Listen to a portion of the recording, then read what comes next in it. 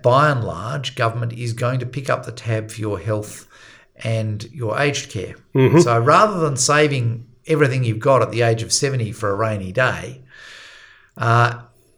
enjoy the sunshine because when it starts raining, in fact, government will be paying for the umbrella, but you're not going to be able to enjoy the sunshine anymore. Welcome to the Grattan Institute podcast channel.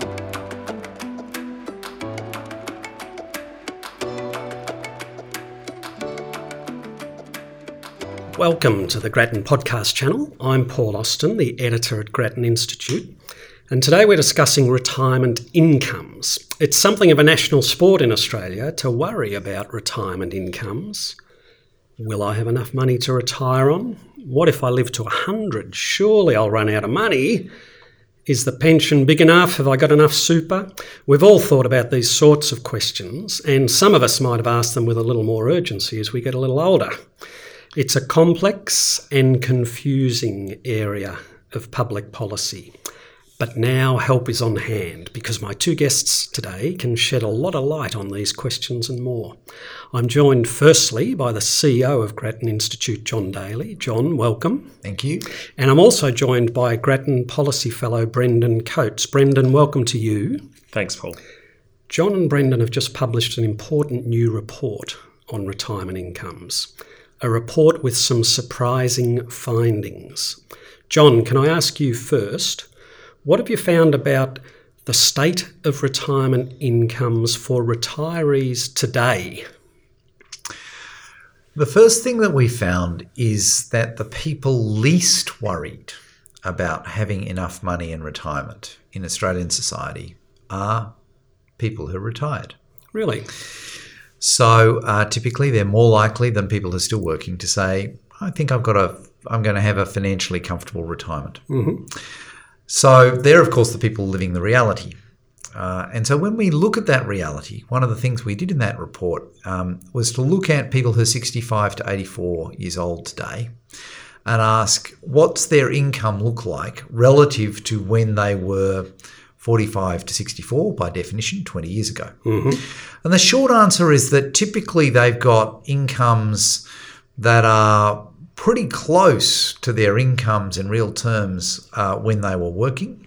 That's true up and down the income distribution. And therefore, in terms of the money they've got that's, if you like, disposable, mm-hmm. what living standard can they support? The short answer is that most of them are probably enjoying, or certainly have enough money to enjoy a living standard in retirement higher than they had when they were working. Now, and the reason, of course, that the amount of money you need is different is that once you're retired, you're no longer paying off the mortgage, you're no longer paying for the children, you're no longer paying work expenses. There's a bunch of things that you can do for yourself. And so typically we say, and the OECD says, and lots of people have worked in this space, if you've got an income in retirement that's about 70% of your income while you're working, you're able to live a similar standard of living. Right. And what we found was that most retirees today are well above that benchmark. But John, what about those of us who are still working, who might, shall I put this nicely, be getting closer to retirement? Are we middle-aged workers going to have enough? Well, are you middle-aged workers? I like to think I'm still young, Paul. Are you middle-aged workers going to have enough? That, of course, we can't look at the reality. We have to build a model. Sure. So we built a model called GRIP, the Grattan Retirement Incomes Projector, that basically looks at the existing patterns of distribution of income across the community, looks at how people move in and out of higher and lower income bands, mm-hmm. Looks at how much they'll save in super, looks at what they'll save elsewhere, looks at when they might retire and so on, and then looks at, well, how much income will they have available to them when they're in retirement. And here again, we found that pretty much across the income distribution, people are likely to be above that 70% benchmark and therefore are likely to have income in retirement that will enable them to support a living standard in retirement at least as good as the living standard that they had while they were working. What about the very young, John? I believe there may be some people in the workforce who are even younger than us. What about people who are just starting out? Are they going to have enough? So the short answer is it's the same story. Right. Now that group, on the one hand, will have been paying more super for longer, so that's an advantage. And on the other hand, has not got the big free kick in asset values that 40 and 50-year-olds have had. People who are 40 or 50 have typically owned assets 10, 15 years ago, both their own homes and assets in super. As interest rates fell, there was a big jump in the value of their assets. And so that 40 to 50-year-old generation has got that big free kick. Mm-hmm. Now, the 30-year-olds, we certainly don't model that kind of free kick. We don't think that you can count on it. But, of course, they'll be paying super for longer or more super for longer. And consequently, we find that they'll wind up with retirement incomes, again, sufficient to support a standard of living in retirement at least as good as they had while they were working. And that's true up and down the income distribution. Okay, Brendan, John's painted a pretty rosy picture there, but he talked about this 70% replacement rate, this 70% benchmark. Let me just put this to you. If I'm on a salary, say, let's use a round figure of $100,000, surely isn't it logical and understandable that I want $100,000 a year of income when I'm retired? Well, there are really quite different expenses between when you're working and when you're retired. And I think it's worth pointing out, first of all, that when we're talking about a replacement rate, it's a replacement rate of your post-tax income. So you might be on a salary of $100,000, but you might be paying $25,000 a year in tax. So you're actually only earning $75,000. Sure. And then you need roughly 70% of that number in order to be comfortable in retirement. So you need a number of a bit over $50,000 in retirement. And that's one of the reasons I think that, when people think about their retirement income, they go, oh, geez, that's not that much money to live on. I'm earning $70,000, $80,000, $100,000, $150,000 today. But the reality is you're spending a lot of money on tax, in order to fund the goods and services that government provides that, we all rely on. And taking that away means that the money actually goes a lot further. Yeah, but Brendan, as I get older, I'm going to be paying a lot more for my healthcare, surely. Well, you might be thinking that, Paul, but our research tends to find the opposite. So one of the big surprises in this work, which I think is the first time anyone's really done this in Australia, is we've actually looked at what happens to retirees spending over time, right, as they get older. So, you say you're on a post-tax income of $100,000, mm-hmm. then you retire. So we say you need $70,000. That would be a very high income. Very few people in Australia have a post-tax income of more than $100,000. Mm. That number would be then what happens essentially is your spending starts to fall through your retirement years, so that you're even after adjusting for inflation, you're actually spending less. So your spending tends to fall by, it's about 1 percentage point a year. Right. And it really accelerates after the age of 75. So in the first 10 to 15 years of retirement, you tend to, you do a lot of travel. If you're well off, you'll do international travel. Otherwise, mm-hmm. you might be taking a caravan around Australia. Mm-hmm. You're still eating out quite a bit. You're still doing lots of things like whether it's the bowls club or hiking or any other sort of recreation. And then as you get older, that spending starts to fall away. And what we've found is that spending falls away for both food, for transport, falls mm-hmm. away really heavily mm-hmm. from about the age of 70. Recreation goes down. Housing expenses go up, but that's really council rates. So the value of your house has gone up, and therefore you're spending more in taxes on mm-hmm. council rates. Mm-hmm. And then if you're renting, that's gone up too. And one of the stories that we'll talk about is that for renters, life may not be quite as comfortable as what mm-hmm. it is for homeowners. Your medical expenses go up a little bit, but the expectation that you had before, Paul, is that you're going to spend a lot of your money on healthcare. Mm. But the reality is that government actually steps in and pays most of that bill. So the average retiree aged 80 to 84 today is spending about $2,000 a year on healthcare. Okay, so John, this is overwhelmingly a good news story, and yet we worry. Why? Why is there this disparity between the level of public anxiety and the facts as you and Brendan have outlined them? Well, about 6 months ago, I had to give a speech on this, and I came across that question. I thought, well, let me just find out what is out there telling people that they won't have enough money in retirement.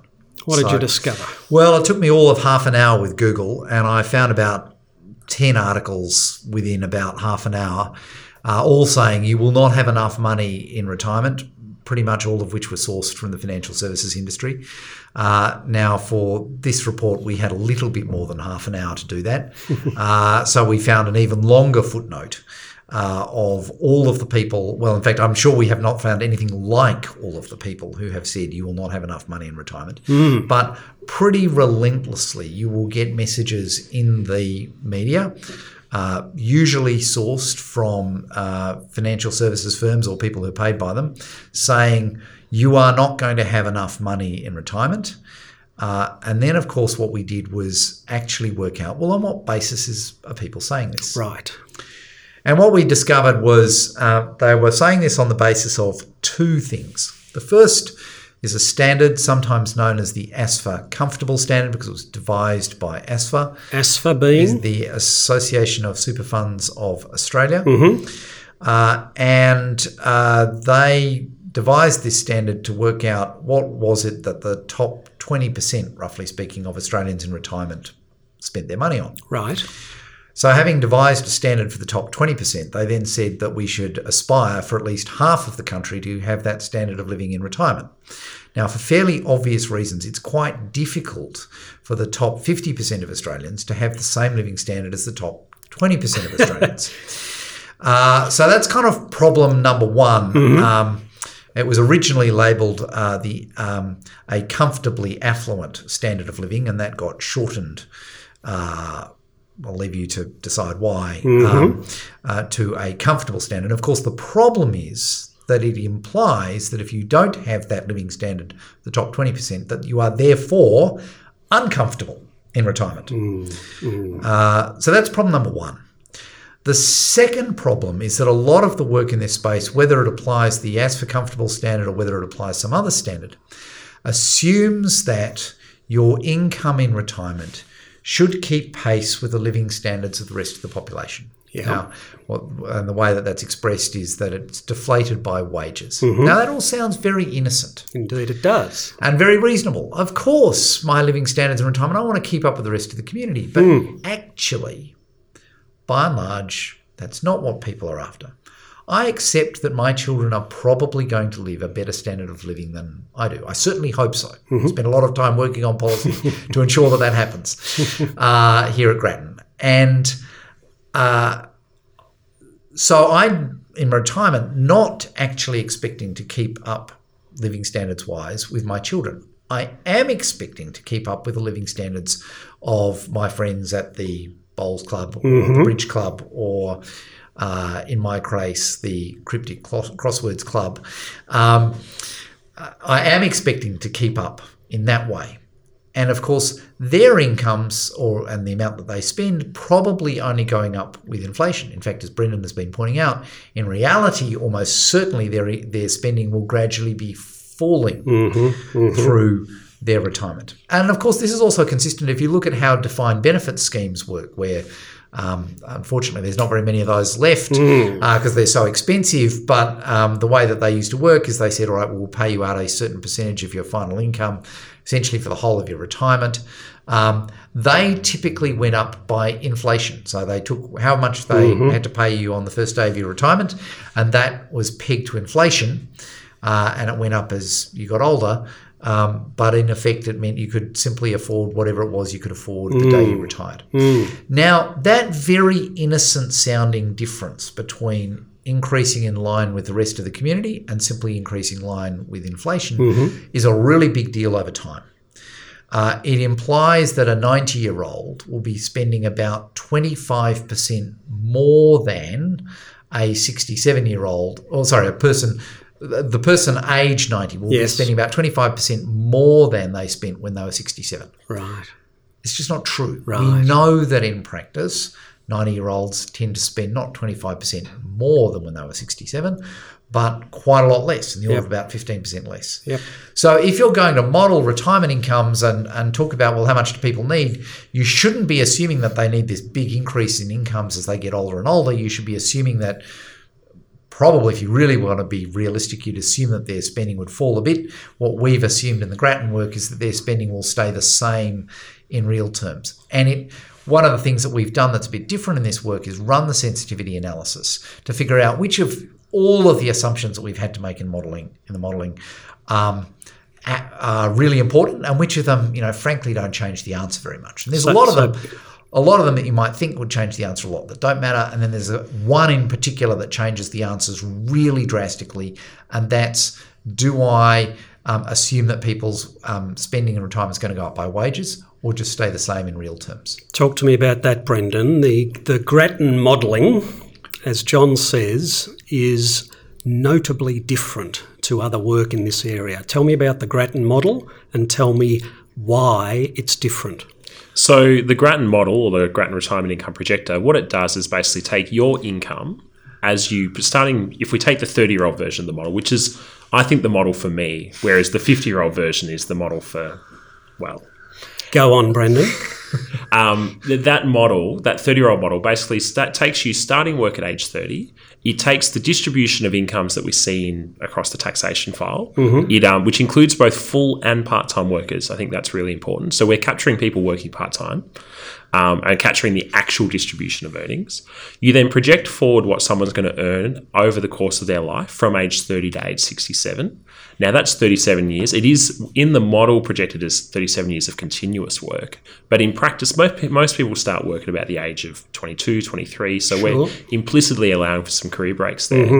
One thing that we do that's really different to everyone else is we assume that people can move up and down the income distribution over their life. So they might start working part-time, switch to full-time. Up and down. Exactly. So that has the effect, essentially, of assuming that people at the very top don't earn quite as high income because they come down at some point, and people at the bottom earn higher income as they move from working part-time to full-time. So to give you an example, someone at the 10th percentile of our distribution, so in the lowest 10% of workers, has an income on average over their working life that's roughly equivalent to working the minimum wage 3 days a week. The 20th percentile is someone who works at the minimum wage full-time. Or you can think of it as the 10th percentile is someone who works at the full-time minimum wage but only works for 20 out of 37 years. We then take their compulsory super contributions that they make, some voluntary super contributions that they make, particularly if they're wealthier, which is what we see in the taxation statistics. And then we also give them some non-super savings that we know that most people at the wealthier end of the distribution tend to have at retirement. And so at age 67, you have this pot of money, and then you essentially draw that down, leaving aside about 10% of it as a bequest or as insurance against, some unexpected health cost, the thing you were worried about before, Paul, or aged care costs. And essentially by 92, which is average life expectancy for that group going forward, they'll have exhausted that money apart from that 10%. But what assumptions are you making about voluntary super contributions? Because a lot of people can't afford that or think they can't. Yeah, so what we're capturing is the contributions that we see people make. Right. And, this has been one issue of pushback from particularly parts of the super lobby about the modelling itself. And what we show in some work that we actually published today on Inside Story, that you can see on our website, is that we show that makes very little difference. So the difference between assuming the voluntary super contributions that we do and taking them out completely changes the replacement rate from 91% to 88% for the median earner. So, John, Brendan mentions the super lobby.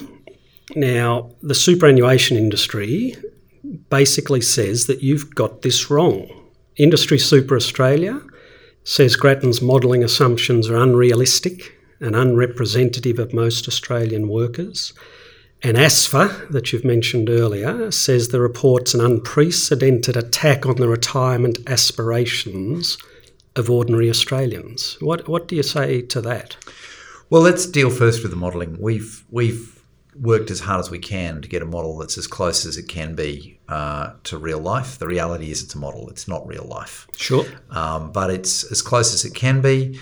As Brendan said, we're looking at the actual distribution of earnings as recorded in the tax file, which is basically a random sample of all tax returns that are made.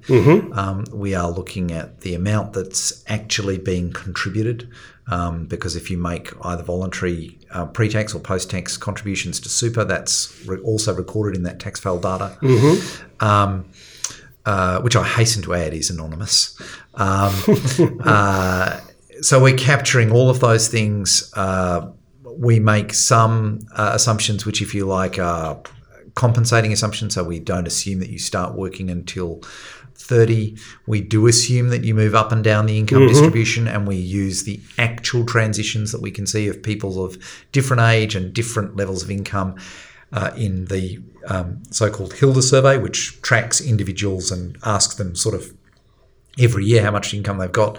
So we can see what are the typical transitions of people up and down the income distribution. So we've certainly done our level best to make it a model that's as realistic as possible.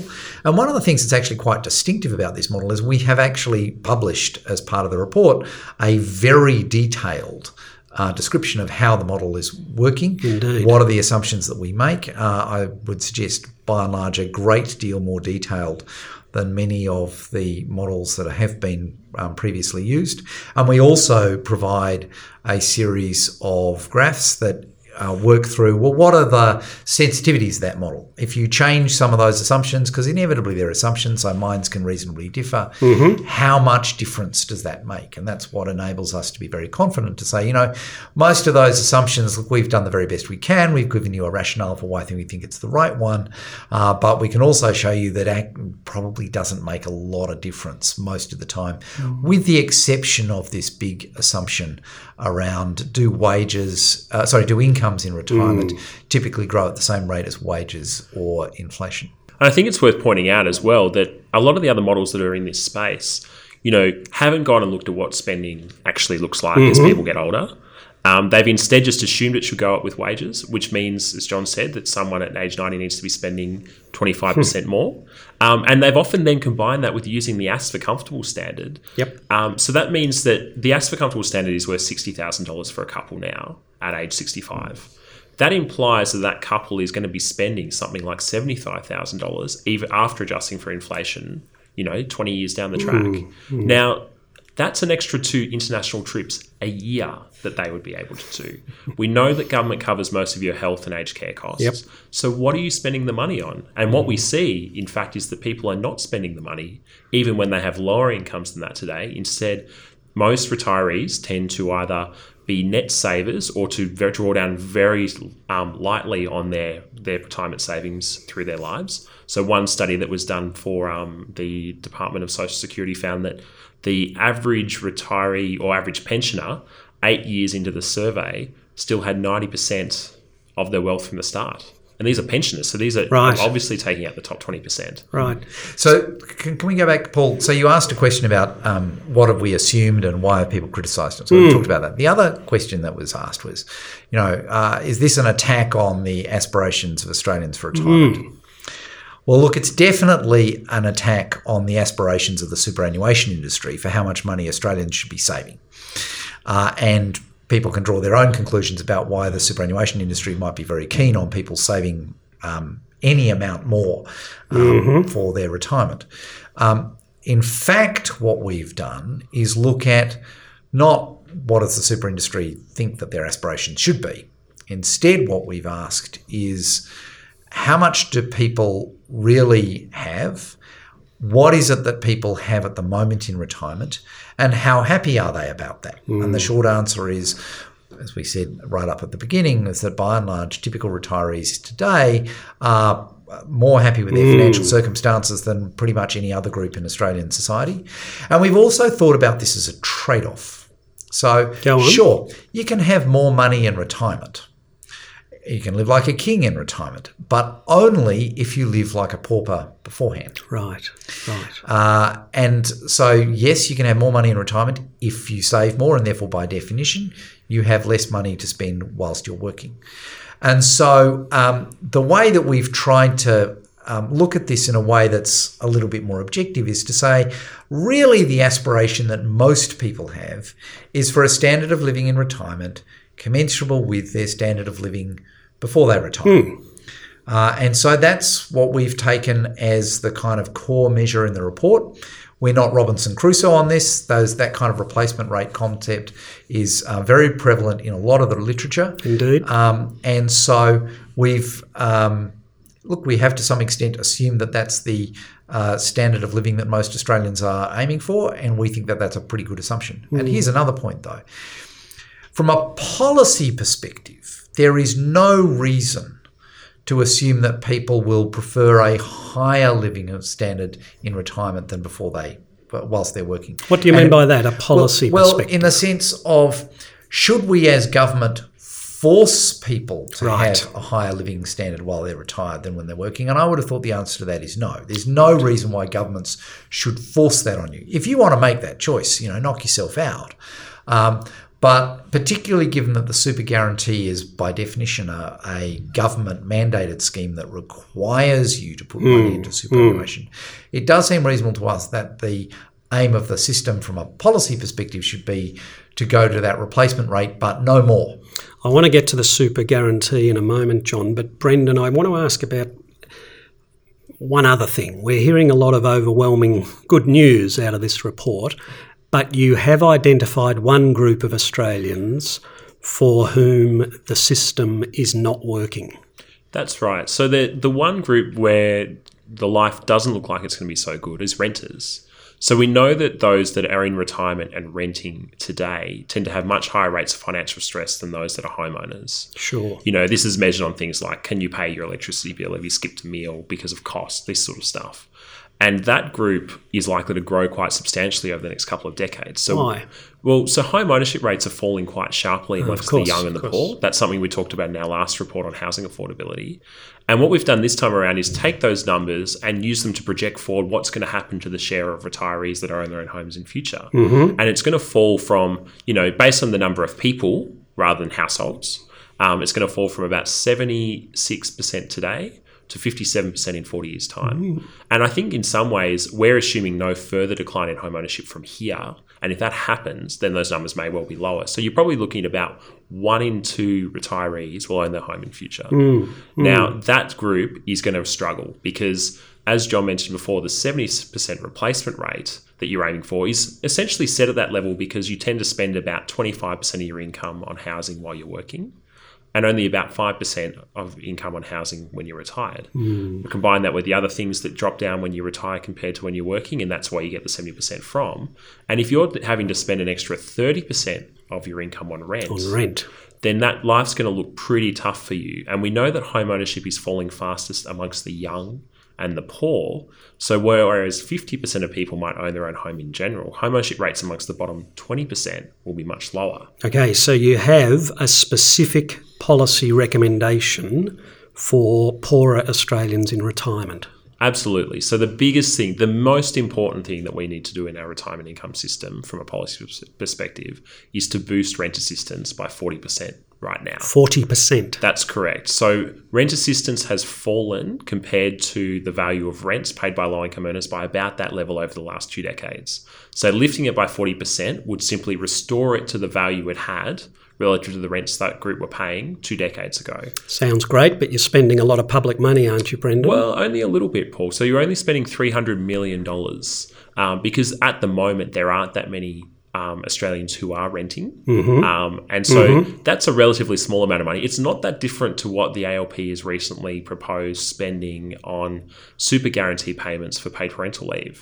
So if you think of it in comparison, that's an amount of money that could actually go quite a long way. And the other really important part about that is that at the moment, the reason why rent assistance has been falling in value is because it's indexed to inflation. Rents have been rising much faster. And if you don't do anything about that going forward, then even more of those Australians that rent in future will be in poverty than today. And John, more broadly, what are the policy implications of this finding that retirement incomes are more than adequate for the overwhelming bulk of us? Well, one thing that it implies is that the current legislation that provides that the super guarantee should go from 9.5 to 12 should be unwound. If people are by and large going to have retirement income sufficient to maintain a lifestyle in retirement at least as high as what they had while they were working, there's no reason to require them to put even more of their money away. So that's our first conclusion. Can I just ask you about that one? Why is the union movement so strong and loud in its calls for superannuation, compulsory super, and for the super guarantee to increase? So if you look at the history of superannuation, it very much came out of the Accord. It was partly born of the union movement. And I think it's become a bit of an article of faith that more super is good. Indeed. And there's no question that some super is good. But I guess what this report is doing is saying, yeah, some super is good, but maybe we've got enough of a good thing. Right. And indeed, I think our modelling has shown we do have more than enough already. So we don't think there's any need for the super guarantee to go up from 9.5 to 12. Right. It's not needed. It, of course, will mean that incomes while people are working will be materially lower than they would be otherwise. Also means that pensions for existing pensioners will be lower. Why is that? Why is that? Well, because if the super guarantee goes up, then wages will go up by less. Right. If wages go up by less, then the pension goes up by less because the pension is indexed to wages. And that, of course, doesn't just affect people who retire in the future. It affects people who are already retired. And then the third reason why we don't think the super guarantee should go up is that it will not, in fact, save the budget any money if it goes up from 9.5 to 12, at least not for a very long time. It will cost the budget money. How does it cost the budget money? Well, because when the super guarantee goes up, people pay less tax on their incomes, and instead they only pay tax on their super contributions, and the tax rate on super contributions is much less than the tax rate on incomes. So that's why the super guarantee going up means that the Commonwealth Government will collect about $2 billion a year less in tax. Now, eventually, that will show up as lower age pensions being paid, and that will save the Commonwealth Government some money. But the costs of superannuation at the moment, and since the system was started in 1992, are materially higher than the savings from the age pension. And the costs in terms of tax concessions will continue to be higher than the savings from the age pension each and every year up until about 2060. 2060. So good news, Paul, you and I might just be alive to see that day. But then, of course, there'll be 70 years' worth of accumulated losses on the Commonwealth budget. So by the time that those losses have been paid off and the entire system is breaking even, Brendan probably won't be alive either. No. This is serious, Brendan. And don't just take our word for it. These are figures from the Treasury published in a paper in 2013 that basically set all this out. And so it shows that superannuation is not such a good deal for the budget as a lot of people think. And it wouldn't be unless we scale back those tax breaks by a very long way. Brendan, another policy implication relates to the age pension. Now, you're recommending changes to the age pension taper rate. What is the taper rate and why should it change? So Australia has a means-tested age pension, which is to say that it's not universal, not everyone gets it. Instead, everyone essentially gets tested as to whether they are entitled based on their assets and their income. Sure. Now, most Australians do get at least some part pension. It's about 80% today. And those taper rates essentially mean it's the rate at which the pension is withdrawn. So there's a certain amount of income or assets you can have and still receive the full pension.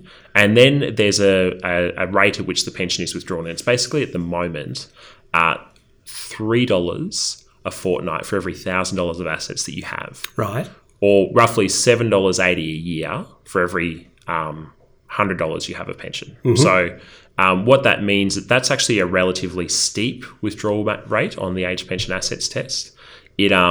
It effectively implies tax rates of more than 100%, which is to say that if I put $100 in at age 40, over the course of my retirement, I will take less than $100 out in real terms. Right. Now, we are not ones to say that effective marginal tax rates on savings have to be really low, but even 100% is probably a little bit too high. Pretty high. Even for us. And the pension also, this change will also do much more to help middle income earners in particular, lower middle income earners. What's the change you're proposing exactly? Oh, I'm sorry. So the change we're proposing is to go from $3 per $1,000 of assets back to $2.25. So it's partially reversing a change that was put through in 2015 when Scott Morrison was the Minister for Social Services. That will cost about $750 million a year, which is less than half of what the super guarantee will cost. Noting, of course, the super guarantee doesn't save the budget in the long term either. And it will do more to help the retirement incomes of low and middle income earners. Because one thing I think that's actually quite unappreciated as we go forward is that most people in future will be on a part pension. So you can be on a relatively low income and you will get benefits from this for at least some of your life, because your pension, your income will be much higher, and the thresholds for receiving the age pension or being entitled to the age pension are indexed to inflation, and wages will grow faster. And so in time, you'll only see 10 to 20% of people on the full pension. Okay, so easing the taper rate, I quite like that, but I couldn't help noticing a couple of other fairly controversial recommendations, Brendan. I think I'm right in saying you advocate increasing the retirement age from 67 to 70. Why do you want me to keep working until I'm 70? Well, you're still looking pretty sprightly, Paul, so I think you've got it in you, particularly in the game that we're in. But no, I think the reason why we want the Productivity Commission to have a look at this is in our 2012 Game Changers report, which we were looking at what are the things that are going to do the most to sort of boost economic growth, help with the budget and the like. This idea of increasing the age pension age and super retirement age to 70 years was at the top of the list. Indeed. Essentially because it would boost workforce participation amongst older Australians, therefore giving you big gains in GDP. We know that people tend to retire at around that retirement age. It's a big driver of retirement choices. It would save the budget a lot of money. You're not paying out as much in pension. I think also on superannuation, if the preservation age goes to 70 as well, the age at which you can access your super, that will save the budget a lot of money in tax breaks. And the issue here is really, and it also is, I think, important for when you're thinking about intergenerational equity. We've got an ageing population. We're going to go from having somewhere between 4 and 5 Australians of working age for every person in retirement to about 2.7, according to the intergenerational report, in 40 years' time. And so, that's going to be costly. And one of the ways we can make sure the system is sustainable is to make this kind of change. Now, it's not without challenges. The big one, of course, is that not everyone works in the kind of industry that we work in, where, it's relatively light on your bodies. And so people may find, quite reasonably, they might be struggling to work to that age if they've been doing particularly hard jobs or if other things come up in their life. How do we account for them? How do we look after them? Well, so what we're proposing that the Productivity Commission look at is essentially to look at the costs and benefits of the scale of the move in general.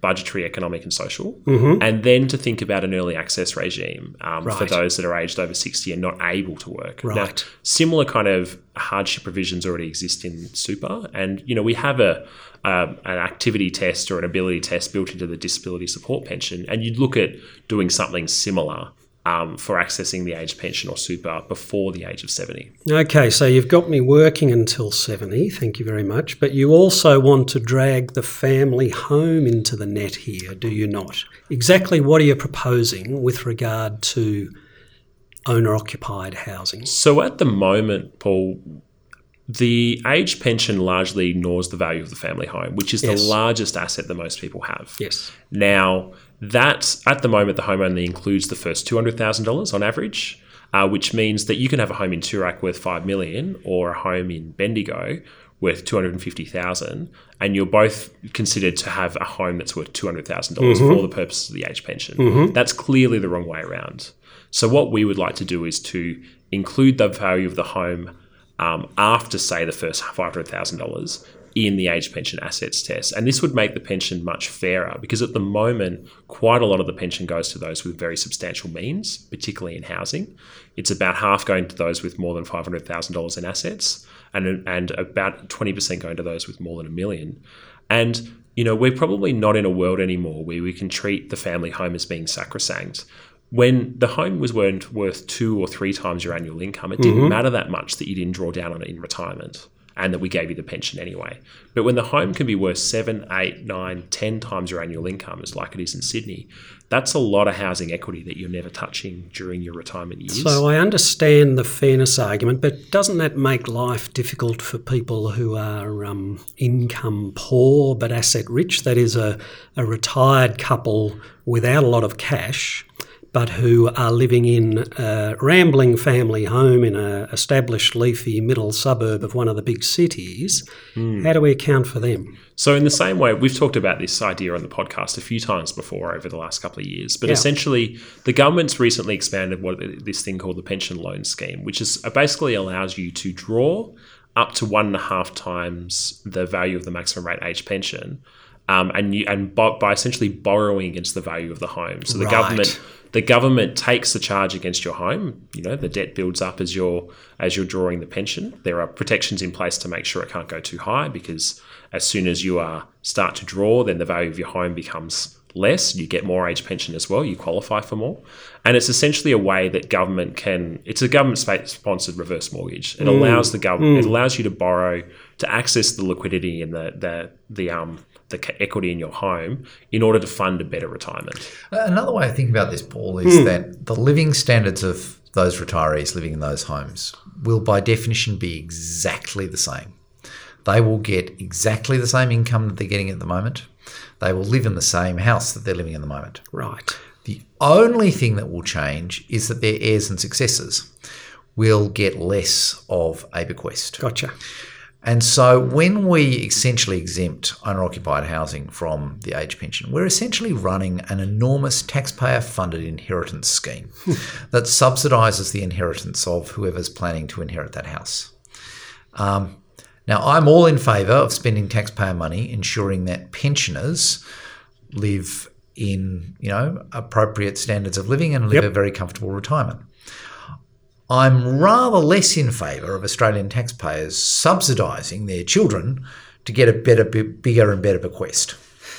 I can't think of any policy reason why that's a good idea. John, I want you to sum up for me. When we all go to Christmas and holiday barbecues over summer, after we've discussed house prices, we might get into the inevitable discussion about whether we'll have enough money to retire on. What is the main message you'd like us to take away from this report? So the first message is I'd suggest that you worry less. The second message is that you think about the policy implications of that, and in particular ask your local MP, why is it that you are making me save even more despite the fact I'm going to have a reasonably comfortable retirement anyway? Why are you forcing me to live on less income today, which is when I'm probably going to need it over the course of my life? The third thing that I've learned personally out of this report is, when you're 70, don't be afraid to spend some of the money you have. Yeah. This is not a game in which the person who has the most at the end wins. The reality is that when you're 70 and you have the ability to spend it, and you can get travel insurance and you're sprightly enough to get up and down the stairs of the cruise liner, you should frankly take the cruise because the data suggests pretty strongly that when you get to the age of 85, you are going to struggle to spend it in quite the same way. And also be reassured that by and large, government is going to pick up the tab for your health and your aged care. So rather than saving everything you've got at the age of 70 for a rainy day, enjoy the sunshine because when it starts raining, in fact, government will be paying for the umbrella, but you're not going to be able to enjoy the sunshine anymore. So those are some of the things to take away. One other thing that we haven't spoken about is that there are other policy options here apart from just raising the super guarantee. We've got options around boosting rent assistance. We've got options around the age pension asset taper. People individually have already got options they can take themselves to work a little bit longer. If you're really worried about having more money in retirement, then nothing makes nearly as big a difference as simply working an extra 3 years. So you might want to think about that. You don't have to retire in the year that you qualify for the age pension. And then finally, I think it's brought home the importance of looking at how much the super system costs. Yes. So we, of course, have published about this in our reports on Super Sting and so on.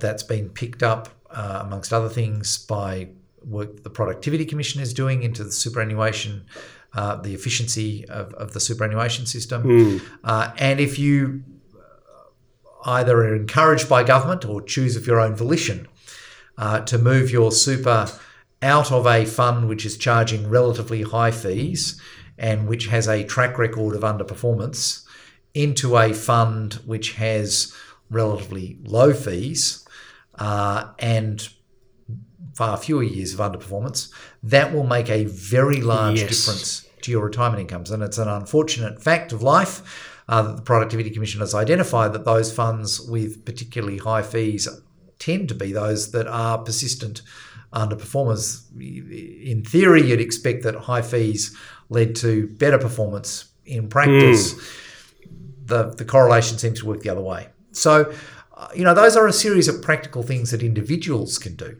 about their retirement. Think about how you want to spend it. Think about whether you, in fact, want to work a bit longer. Think about whether you should be moving your super into a fund today, which is remarkably easy to do on the Australian Tax Office's website. When you go in and file your electronic tax return, you can also move your super to a fund that has lower fees and a track record of reasonable performance. All of those things will make way more difference to your income in retirement than the government making you save an extra 2.5% of your income to put towards your retirement. And so as well, you might want to just kind of pen a quick letter to your local MP pointing that out. John Daley, thank you. And Brendan Coates, thank you very much for your important work and for your expertise and your explanations today.